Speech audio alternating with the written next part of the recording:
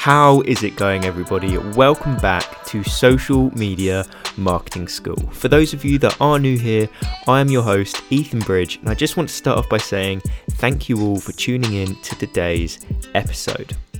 Now, on today's show, I wanted to discuss how to dominate the Instagram algorithm, because I know for many this can be a very daunting and confusing subject. And before I go into any of the details, I must say that this isn't proven. It's simply from my personal experience and through asking various other content creators on what they have also found to be the case. So I'm going to start off by saying, like a casino, Instagram does not want to lose. They only want to win. They want increased attention from the audience on the platform. They want a higher retention rate in the terms of they want people to stay on the app for longer. And finally, they want to increase their active monthly user count. And therefore, as creators, when we are creating our content and optimizing our accounts, we need to ask ourselves, how can we help the Instagram algorithm win? So from what I've noticed, the algorithm ranks your account as a whole, not based on each individual post. And your account ranking as a whole is determined by the content you produce and the interactions you have with other accounts. So you need to ensure that the content you produce and the accounts that you interact with are in sync. So I'm going to go into a little more detail on how you can actually make that happen and how you can succeed in these two different avenues. So firstly, how on earth do you make winning content? And when it comes to content, you can break it down into 3 different categories that you need to succeed in. And number 1 is that your content needs to be likable. The majority of likes happen based on a gut reaction within the first 5 seconds of the viewer seeing your post. So when you're creating your content, you need to ask yourself, how can you make that happen? So first of all, you need a strong headline. This is the first thing that's going to catch their attention. You can also discuss a real problem that your audience seems to be facing. So in previous comment sections, you may have noticed that people have been asking the same question over and over again. So now you are posting a piece of content that is going to grab their attention because they know they already struggle with what it's about. And finally, you need a bold cover. It needs to be eye-catching and it needs to correspond with your headline. So a bold picture, a bold background, anything eye-catching that's going to grab the viewer's attention immediately. Next, you need to ensure your content is savable. And when I say savable, people normally save content because it either educates them, it inspires them, or they simply don't have enough time to read it. All of those 3 factors make people want to come back to your post, hence that's why they save it. So how on earth do you make people want to save your post? 1, you can use diagrams, informative diagrams that people can resonate with and they want to refer back to often. 2, a list.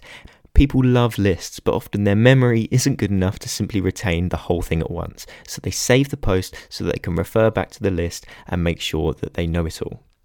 Next, you can have examples. People love to follow examples. So if you provide an example of how to do something, they're obviously going to check back later on when they are trying to implement that themselves. And the same goes for a step-by-step process or sharing your own experience in the past. They want to refer back to how they do it, so they're going to save it. And when it comes to the time, they can then look at the example you provided. And finally, you need to think about how you can make your content shareable. And shares normally happen due to social currency. So, how do you make it shareable? Well, it needs to be newsworthy. For example, you could be sharing a piece of content that is about a current trend. And something that I could tell you about is Joe Rogan signing a contract with Spotify for his podcast.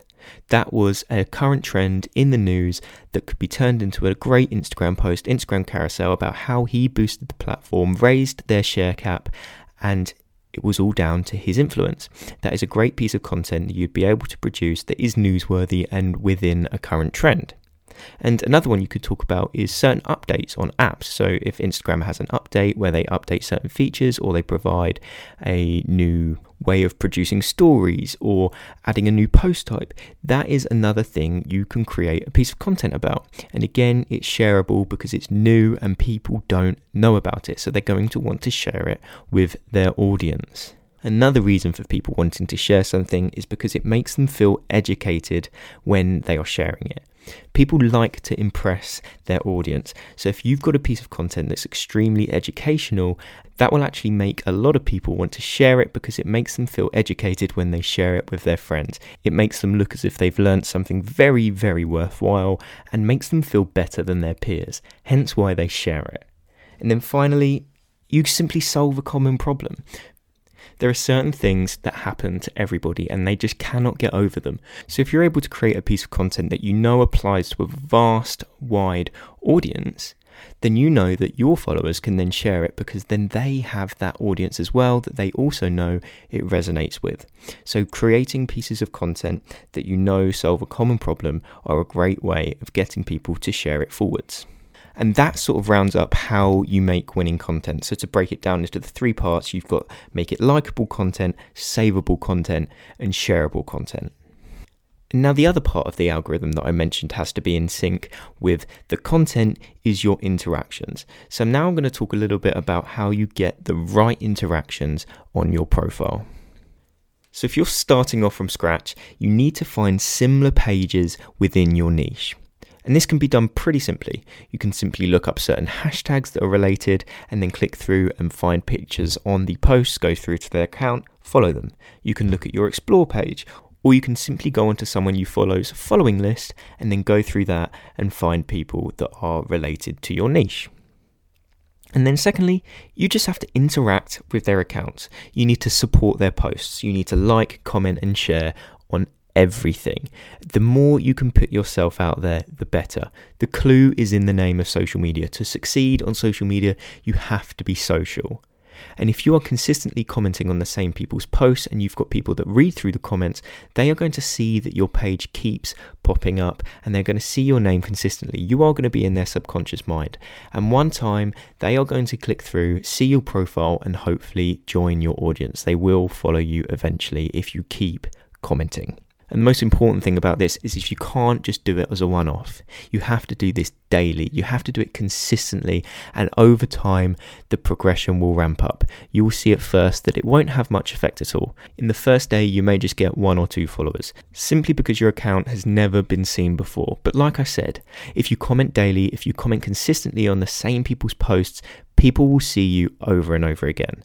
And once they've seen you enough, as I said, that is when they're going to click through onto your profile. And if you have your profile optimized correctly, for example, your bio is optimized for follows, then ultimately you will then gain followers as a result.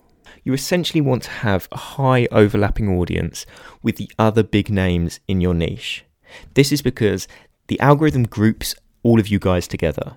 So if you look at someone's profile and you see the little down arrow that suggests other profiles, that is because those profiles have been grouped together due to the content they produce and the audience they engage with. If you want to show up with the biggest names, then you need to make sure that your content aligns with theirs and that you also have a high percentage of overlapping audience.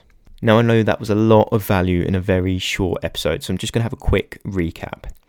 Number 1, the algorithm is your best friend. You want to support it, you want to help it win. The algorithm groups your account with other creators, so you want your audience overlapping with a high percentage of the audience of the biggest pages in your niche.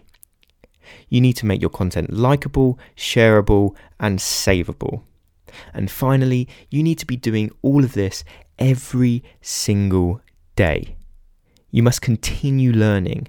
Otherwise, you're just going to fall behind. People are going to continuously innovate. And if you aren't on top of that, and if you aren't on top of these changes, then you are simply going to be left behind.